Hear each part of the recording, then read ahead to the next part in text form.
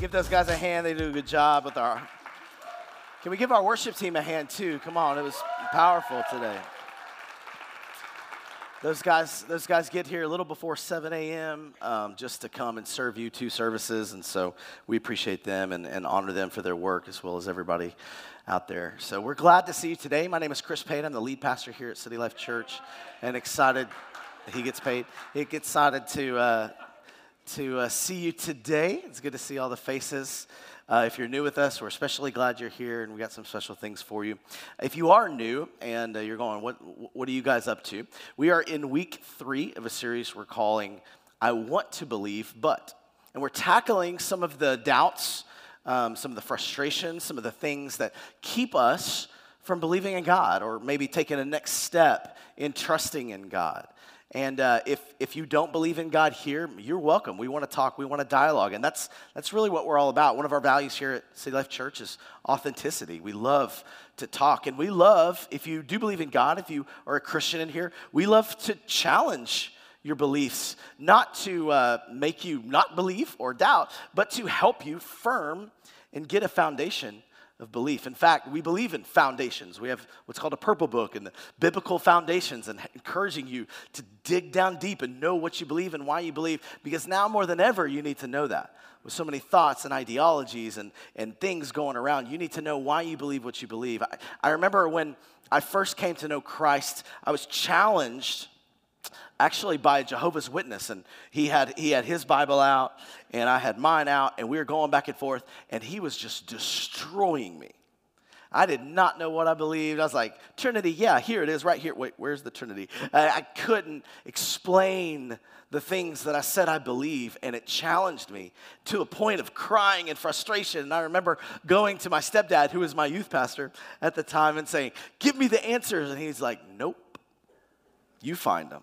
Best thing that ever happened to me, because it made me really know why I believe what I believe, which, what we're going to talk about today, this I want to believe, but what about evil and suffering in this world? If you don't have a good understanding of evil and suffering, this is one of the most pivotal things that keep people from ultimately trusting in God. Not only on an intellectual level, the problem of evil and suffering, but also on an emotional level, probably more so on an emotional level. Today, I want to tackle some of the intellectual problems with evil and suffering, and I want to try to give you some help to be able to have a firm foundation on what this is, maybe to build a firm foundation going from today, and to explain and give a little bit of a defense of why we can believe that God can exist and evil can exist. David Hume, an 18th century philosopher, stated the logical problem of evil when he inquired about God. And here's what he said. Is God willing to prevent all evil, but not able? Then he is impotent. He's not all-powerful. Is he able and all-powerful, but not willing? Then he is malevolent. Is he both able and willing? Whence then is evil? Here's how this intellectual problem that is also an emotional problem, but here's how it logically challenges us, and it looks like this in 4 points. A good God would destroy evil. If he's really good, he would get rid of all of evil. An all-powerful God could destroy evil. So if he's good, he would want to. If he's all-powerful, he could do it. Evil is not destroyed. We see evil everywhere in our world. Therefore, there cannot possibly be such a good and powerful God. Now, this is a good question. This is a good statement to think about, to challenge us. And on the surface, I think things we need to discuss. I know our campus ministry, we've got some campus directors here, Sarah and Earl and Carrie, and some of our students. They do weekly God tests, and they take their students and they do God tests. If you don't know what God tests, they say, hey, you want to get tested? And people are like, tested for what? Especially on campus, right? And they're like, well, God tests, for God. And they're like, what is that? And so what it is it's 10 questions, and it starts with, do you believe in God? And the goal is a dialogue. The goal is not just to preach at you, but to dialogue and talk about and kind of break down some worldviews, and let's talk this through, because there is ample evidence and there is reasonable faith. And so let's talk about it. And so they'll ask, do you believe in God? And you can actually download the app. I think it's free. You can take the test right now. Actually, wait till I'm done. But you can take the test. You can go through it. And the first question, do you believe in God? And depending on what you say, yes or no, there's a set of 10 questions that deal with the no's, and there's a set of 10 questions that deal with the yes. Well, I know when I've been on campus, I had one individual, I believe he was getting his bachelor's in biology, and I was talking to him about God, and we had some just great dialogue. He didn't believe, he was an atheist, and had all sorts of beliefs, and so we're going through the questions and really having some good dialogue, and I feel like we're really getting there. And finally, as I'm kind of challenging some of his thoughts and beliefs, and we're going there, he turns and looks at me, he says, you know what, okay, I see what you're doing here. No, he's like, I see what's going on. Like, there's some good things that you're saying. I get it. He said, but I just can't believe in a God that would allow evil and suffering the way that I see evil and suffering in our world. And of course, we talk about starvation and all the things going on, but it gets down to, he had an aunt who was a devout Christian, loved God, prayed, and he looked up to her. And she was so loving towards him, and she got cancer and suffered and died.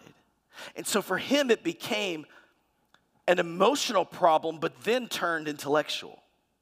It became something personal where he's going, how could this person who professes to love and know your God, who is loving and powerful, and yet she gets cancer, suffers, and dies? I don't want to have anything to do with a God like that, because that God's not good, or that God's not powerful. Or ultimately, some philosophers would say, evil cannot exist with God at the same time. They cannot coexist together. Because if God is good and he created the world, then he created evil, and that would make him evil. Why would he do that? I was watching a 30 for 30 this last week, if you've ever watched some of these, and there was one on, it was like one of the shorter ones, and it was a little kid who was, I think, around 4, and she got leukemia. And she's beating it, but you think about those types of things that go on, like evil for evil, like just, if you got a DUI this week, we'll pray for you and we're with you. But like, you probably deserve a punishment. You deserve some kind of thing that happened to you because you did something that wasn't smart, that wasn't wise. And we can get that kind of thing, but not the evil of somebody that's innocent. And it seems like, what is the point? This is just a gratuitous evil. It's not going to lead to anything ultimately good. And that's the stance, and that's ultimately what you can feel when you're suffering under the oppression of evil and suffering. When you look around our world and you see things that you go, there's no way a good God could allow that. This is a real problem. And I was talking to Fikri Yusuf. If you know Fikri, he'll actually be here in June. He is a pastor in Every Nation, which is the family of churches we're a part of.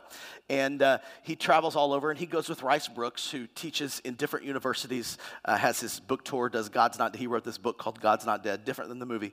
But he talks about God and answers questions in universities all over the world. And I asked Fikri, hey, what's the number one thing that you get challenged when a student raises their hand, or professor or somebody in a university is asking questions about God and the validity and evidence for God? And he said, by far the number one question is the problem of evil and suffering. How could a good God create evil? How could a good God allow evil? And if he's good, he would destroy it. And if he can, and he doesn't, then he's evil himself. And that's what evil is. We have a lot of evidence for evil.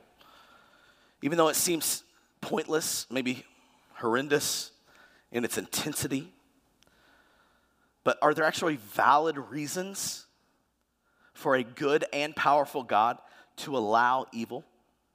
This is actually, in philosophical terms, answered pretty well if you dive in. Because all you need to see is look for the problem, and is it even probable that a good God could allow evil? And the answer is yes, and that's what we're going to talk about today.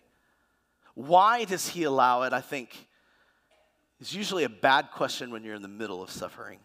Why? But ultimately, that he can and that he can use it, I think is a good question. I'm going to read an article that I found that talks about this, and I really enjoy this. Read this along with me. It says this: the key to the resolution of this apparent conflict is to recognize that when we say God is all-powerful, we do not imply that he is capable of doing anything imaginable. True Scripture states that with God all things are possible, but Scripture also states that there are some things God cannot do. For instance, God cannot lie. Neither can he be tempted to sin, nor can he tempt others to sin. In other words, he cannot do anything that is out of character for a righteous God. Neither can he do anything that is out of character for a rational being in a rational world. Certainly, even God cannot undo the past or create a square triangle or make what is false true. He cannot do what is irrational or absurd. He cannot create a married bachelor, for instance, right? And it is on this basis that we conclude that God could not eliminate evil without at the same time rendering it impossible to accomplish other goals which are important to him. Certainly, for God to create beings in his own image who are capable of sustaining a personal relationship with him, they must be beings who are capable of freely loving him and following his will without coercion. Love or obedience on any other basis would not be love or obedience at all, but mere compliance. But creatures who are free to love God must also be free to hate or ignore him. Creatures who are free to follow his will must also be free to reject it.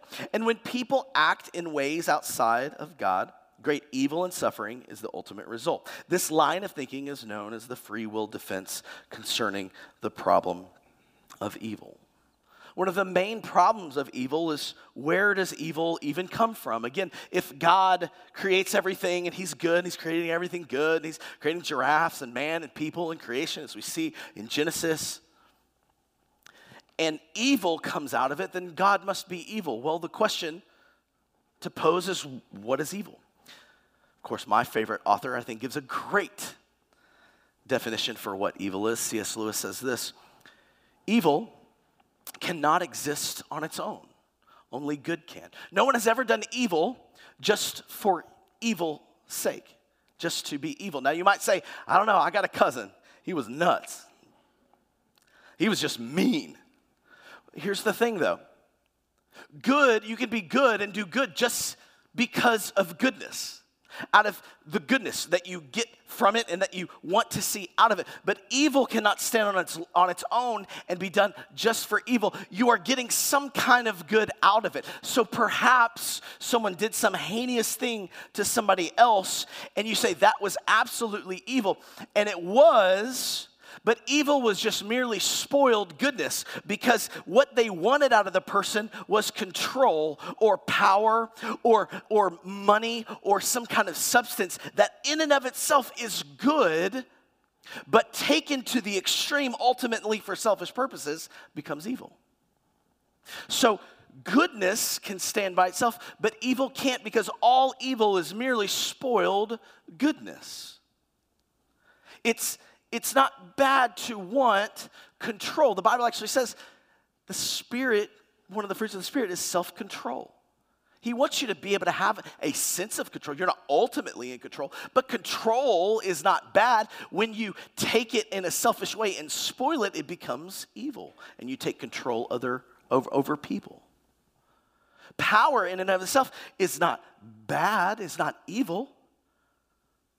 If it was, then God would be evil because he is all powerful. But power, and it's how it's used. And if it's abused, it can become evil. But the act in of itself is good. Money, the Bible doesn't say money is the root of evil. It says the love of money.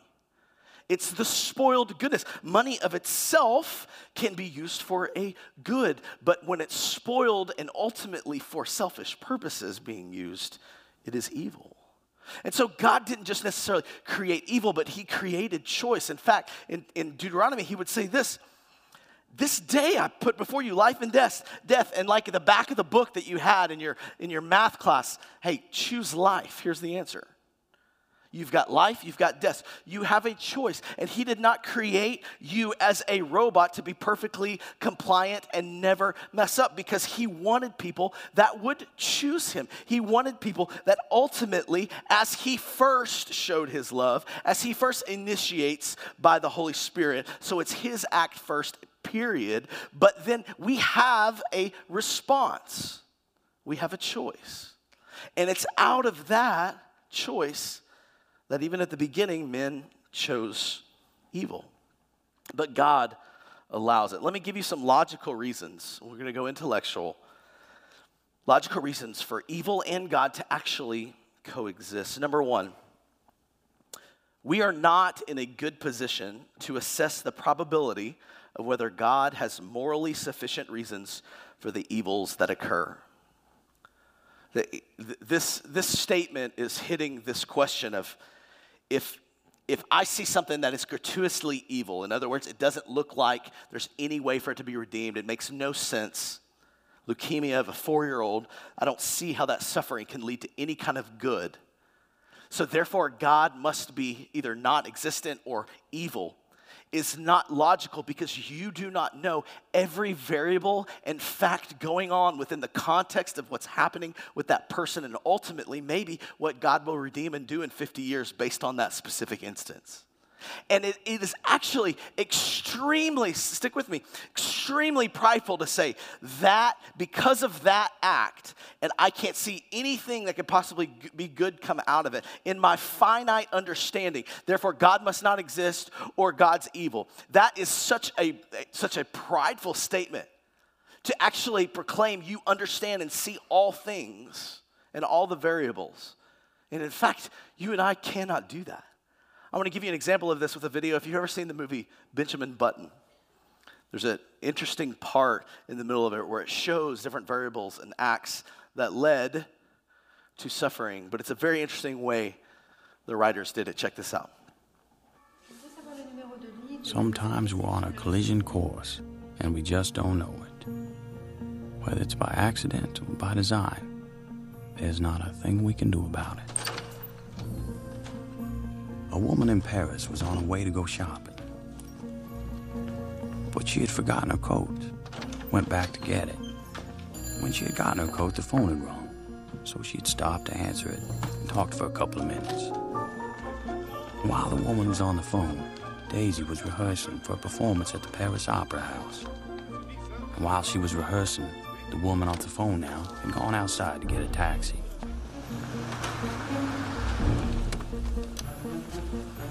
Now, a taxi driver had dropped off a fare earlier and had stopped to get a cup of coffee. And all the while, Daisy was rehearsing. And this cab driver, who dropped off the earlier fare and had stopped to get the cup of coffee, had picked up the lady who was going shopping and had missed getting the earlier cab. The taxi had to stop for a man crossing the street who had left for work 5 minutes later than he normally did because he forgot to set his alarm.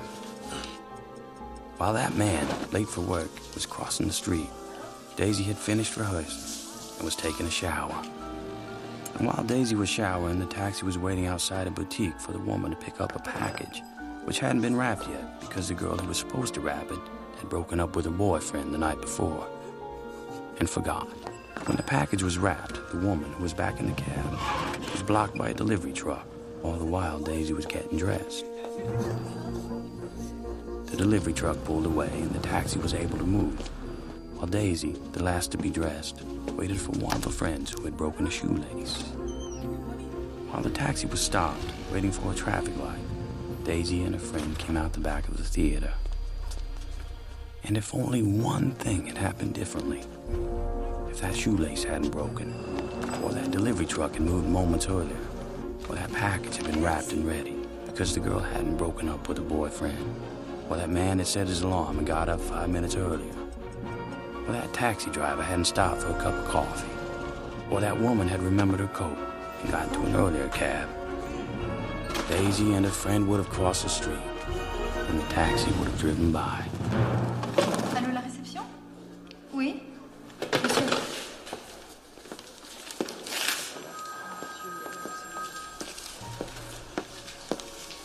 But life being what it is, a series of intersecting lives and incidents, out of anyone's control, that taxi did not go by, and that driver was momentarily distracted. And that taxi hit Daisy. And her leg was crushed. We are not in a good position to assess the probability of whether God has morally sufficient reasons for the evils that occur. As finite persons, we are limited in time, space, intelligence, and insight. But the transcendent and sovereign God sees the end from the beginning and providentially orders history so that his purposes are ultimately achieved through human free decisions. In order to achieve his ends, God may have to put up with certain evils along the way, evils which appear pointless to us within our limited framework, may be seen to have been just and justly permitted within God's wider framework. Now, we saw evidence of that in this clip real quick in the suffering and evil, but how many of you can recall of all the things, if you really knew, all the variables that it took to get you to places of success, of triumph, of goodness? This is what we talk about in the plan of God and trusting God ultimately. And yet, when it comes to suffering, it's harder for us to see because especially in the moment, I don't know, but how vain and conceited it is to proclaim that there's absolutely no way God can redeem an evil that I see in my limited, finite ability and knowledge. Some might see that and say, how in the world could that be? I see God at work, able to do his will ultimately, and that's a God I want to trust and love and submit to. Another logical reason for evil and God to coexist is the Christian faith entails doctrines that increase the probability of the coexistence of God and evil. In fact, Christianity blends these two together very, very well with a worldview that gives you a framework for actual life versus just some kind of like Wizard of Oz case scenario where you're going, what is the point of that? It actually works in life and you go, wow, it makes sense and it's reasonable. One of the main doctrines or understanding of Christianity is the chief purpose, get this, the chief purpose of life is not happiness, but the knowledge of God. Now, this hurts for us in America. Because our chief purpose is the pursuit of our own happiness, ultimately. And does God not want you to be happy? Well, sure he does. But like a good father, his chief purpose isn't your happiness. And if you think it is, you're in big trouble in this world. In fact, if you say, God should make everything work out in my life and be comfortable, and why in the world would this happen? Why wouldn't you do that? Why would you do that, God? Realistically play that out in normal life. A kid who has parents that give them everything they always want creates a kid that is a spoiled brat, that no one in here would go, man, I want to be like that. Everyone would go, oh, stay away from them. They think the world revolves around them. In fact, we use this term in doctrine in our church a lot in the term of cat and dog theology. In case you don't know what this is, those of you cat lovers, I apologize. But cat-dog theology says this: you're either looking at God in one of two ways. If you're a cat and Your master takes care of you, feeds you, clothes you, gives you everything you need. A cat's perspective is, I must be God. He takes care of me, he holds me, does everything I want, and cats only let you pet them when they want you to pet them. Whereas a dog, same instance, the master takes care of them, clothes them, pets them, buys little purses to carry around. And the dog doesn't go, I must be God, but because you do those things, you must be God. You must be my master. That is the correct theology. The problem with most of our theology in our world is it's created for us and about us. And just to say, take care of me, do everything for me, as if God, that's his number one goal. I'm just the human pet and you're here to take care of me, not me to serve you, because you do ultimately take care of me. But you have the best plans for me, even if I don't feel like I like it in the moment. Another thing, a doctrine in Christianity, mankind is in a state of rebellion against God and his purposes. How can evil and God coexist? Well, the Bible pretty much makes it make sense in this sense. God created everything good, but he gave us choice, and sin, like a disease, slowly came in and encapsulated the whole world. And it's not that if God would just send somebody that would be perfect and give us perfect teaching, like the next self-help book, that, man, that's the one that really took me over the edge and made me who I was. And we have this idea, like if that happened and we had that person, then we would all embrace them and we would run and everyone would be good. The problem is Christianity says God actually sent that person, his name Jesus, and we didn't embrace him, but we killed him. Because we didn't want a master, we wanted to be master. And there is a problem of evil, and the problem resides in us. One of the founders of Every Nation, Rice Brooks, as he travels, he would say this, because he had asked this question: why wouldn't a good God just destroy all of evil? And he asked the question, well, the problem with that is if he destroyed all evil, he would have to kill you and me, because we have evil in us. And if you don't know that and you think, well, those people are evil and I'm not, there's some humbling that needs to take place, because we've all sinned. We've all fallen short. Anything that person has succumbed to, I could probably see myself ultimately succumbing to that if given the circumstances. And yet, through the grace of God, he has saved me. What a beautiful thing that the actual problem of evil becomes a solution that God provides. Another doctrine of Christianity, the knowledge of God spills over into eternal life. So the Christian view is this life is not all that there is. Jesus promised eternal life to all who place their trust in him as their Lord and Savior. In the afterlife, God will reward those who have been born and who have borne through their suffering and had the courage and trust to trust in him through the suffering. I love Martin Luther, a quote that he says is one of my favorite quotes. It says, I live for 2 days, this day and that day. He had this eternal perspective, this heavenly perspective, that it's not just about tomorrow, but this day, what I'm doing today and what God's doing today, right now. And then that day that I will be with him. And I think about that day, and that helps me actually get through this day, in the successes and the failures, in the cross and the resurrection, in the good and the bad. Because I know this is just a momentary light affliction. So the question is, so why do we suffer? What good could evil possibly do? Does it just accomplish nothing?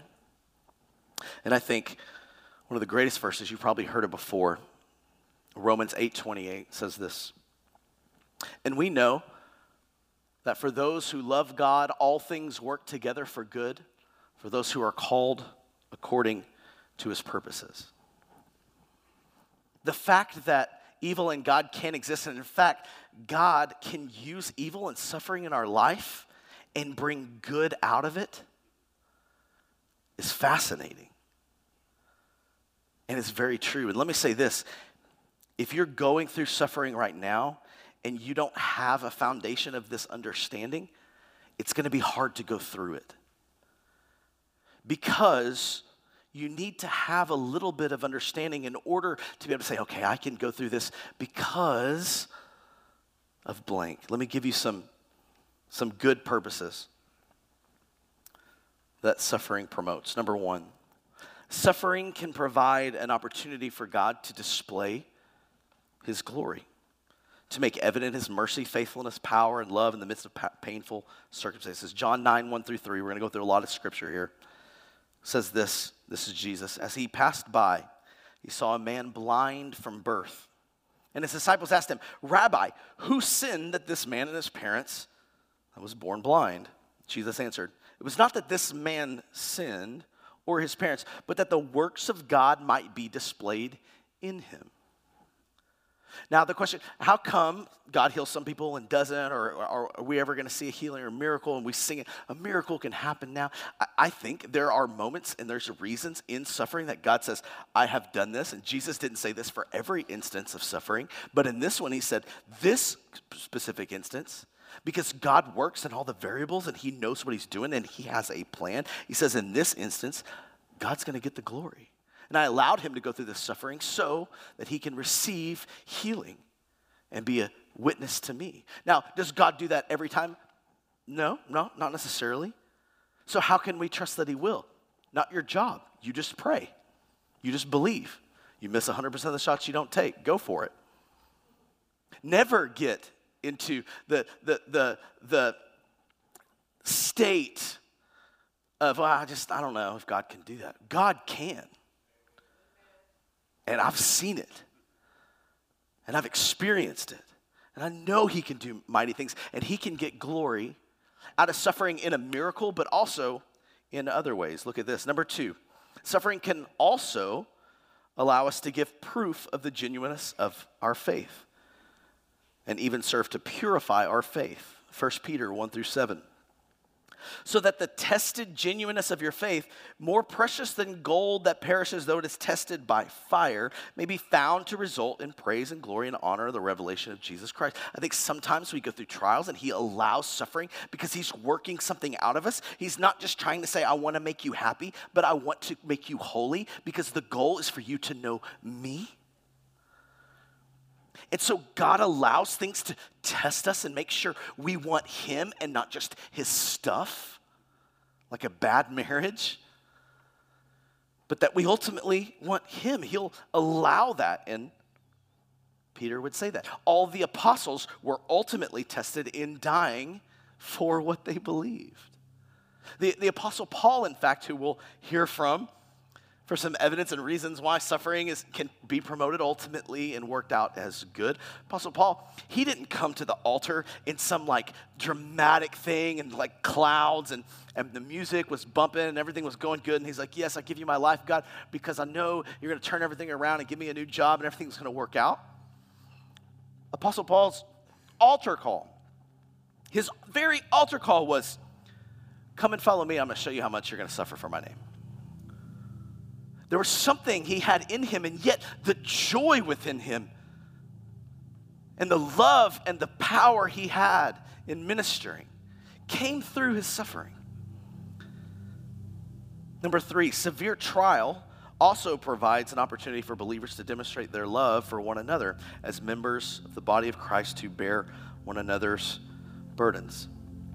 1 Corinthians 12:26 says, if one member suffers, all suffer together. If one member is honored, all rejoice together. Galatians 6:2 says, bear one another burdens and so fulfill the law of Christ. The theologian D.A. Carson says this, experiences of suffering engender compassion and empathy and make us better able to help others. 2 Corinthians 1:4 says, who comforts us, God comforts us in our affliction, so that we may be able to comfort those who are in affliction with the comfort with which we ourselves are comforted by God. When I've gone currently and going through suffering, whether it's emotionally, physically, the things going on in my life, I thank God for the people of God and the community that come alongside. And you know what? If God just eradicated all that, we wouldn't experience that kind of community in the midst of tragedy. And God wants us to, because he wants us to bear with one another, not just champion each other, you're awesome, but also comfort each other, and I'm sorry, and I'm here for you. If you've never experienced that kind of community and comfort, it's life-changing. Number 4, suffering also plays a key role in developing godly virtues and in deterring us from sin. 2 Corinthians 12:7, Paul says this, so to keep me from becoming conceited, because of the surpassing greatness of the revelations, the thorn was given to me in the flesh, a messenger of Satan to harass me, to keep me from being conceited. The psalmist in Psalm 119:71 says this, it is good for me that I was afflicted, that I might learn your statutes. The places that Christianity has grown the most are in places of extreme suffering and persecution. In fact, if you're in China, currently, even but more so a few decades ago, your altar call wasn't come and everybody loves you and God loves you and accept him, but come, and if you give your life to God, you're going to be persecuted, maybe lose your family, your house, your very life. And yet it's in that place hundreds of thousands of people came to know Christ. Because when we are comfortable, we don't seek after the comforter. And God says, I'm okay with making you uncomfortable because it makes you long and need the Holy Spirit, the comforter. You need me. And so that affliction is momentary, but in order to draw you to him and to make you want him. And you say, well, why? God could use a million different ways. Well, you would have to trust that in all his knowledge and the variables that he has, that's the only way he could get your attention. Now, that's not my wish. I hope we can be comfortable and thriving and successful, and God bless us. I think that's God's ultimate will, as we see one day. But now we have yet to see a church, a people that have been able to handle great prosperity and success and holiness and passion for God. Because as we get comfortable, as one person says, God comforts the afflicted and he afflicts the comfortable. And we see that evidence.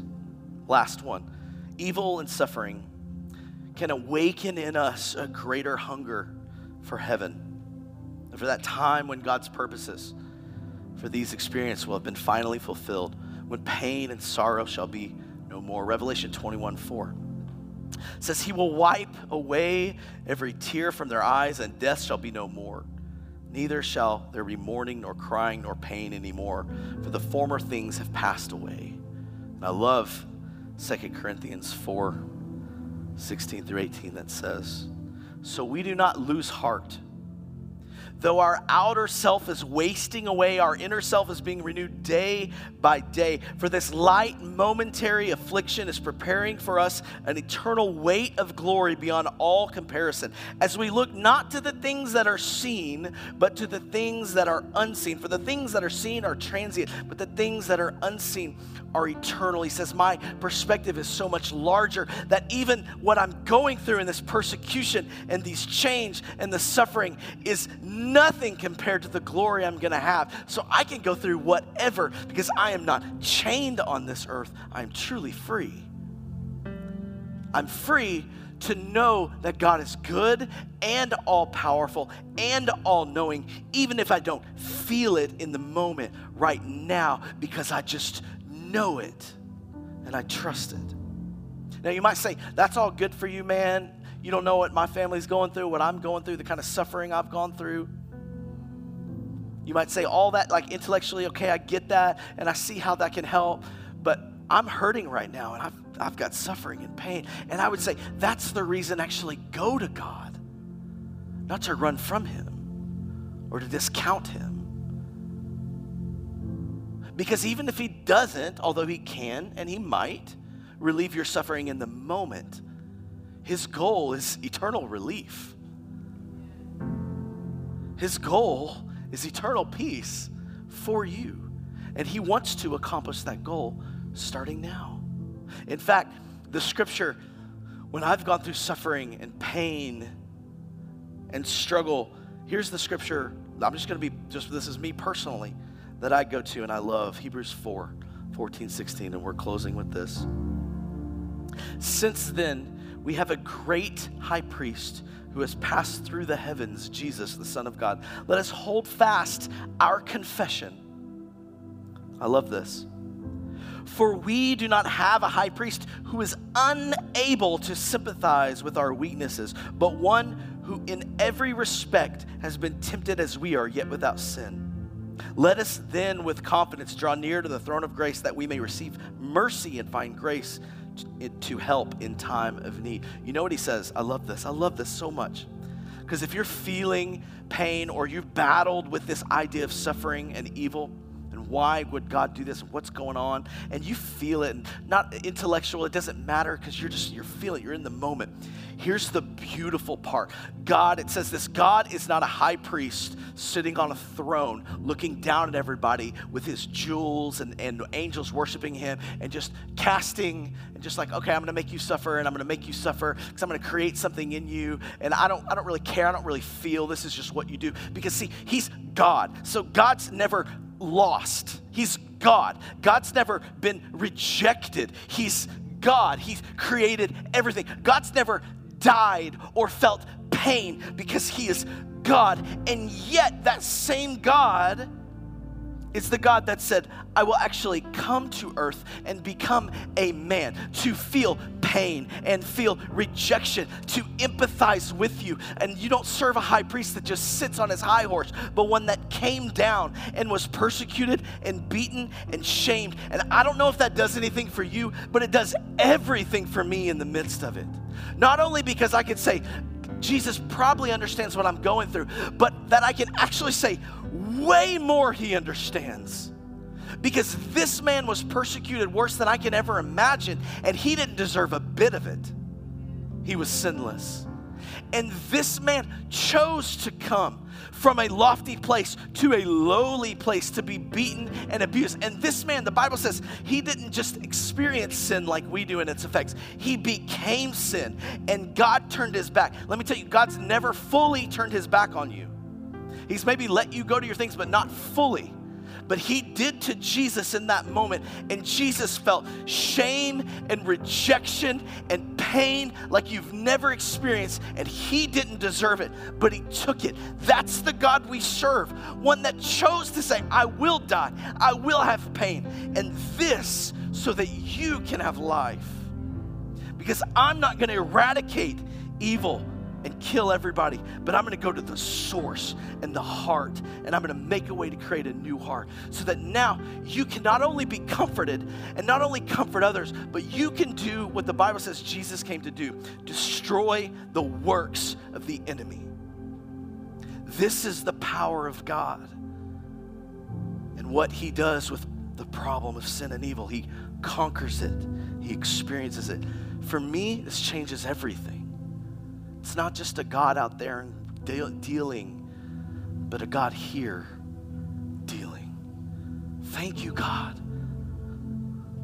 And this is our time to worship. And I want to ask you to stand to your feet. In our time, especially if you're a believer in here, to say, God, I know how I feel when I suffer and the problems I have. I can't imagine the suffering and pain you've gone through. I didn't choose mine. You're choosing it for me to do something of good ultimately. But you did choose yours. And then you conquered it by raising from the dead. That's a God worth worshiping. Not admiring, not listening to, not talking about every once. That's a God worth worshiping. And that's what church is about. Is being able to deal with these problems, but ultimately look to Jesus and stare to the glory of the gospel and what he has done and say, thank you that you have made a way to destroy this evil and to relieve, but also to comfort. Your will be done, God. Let's pray. Father, we thank you for the power of your gospel. Let it change our lives, Lord. Not just be something we profess or confess at one moment and move on. It's something we give our life to.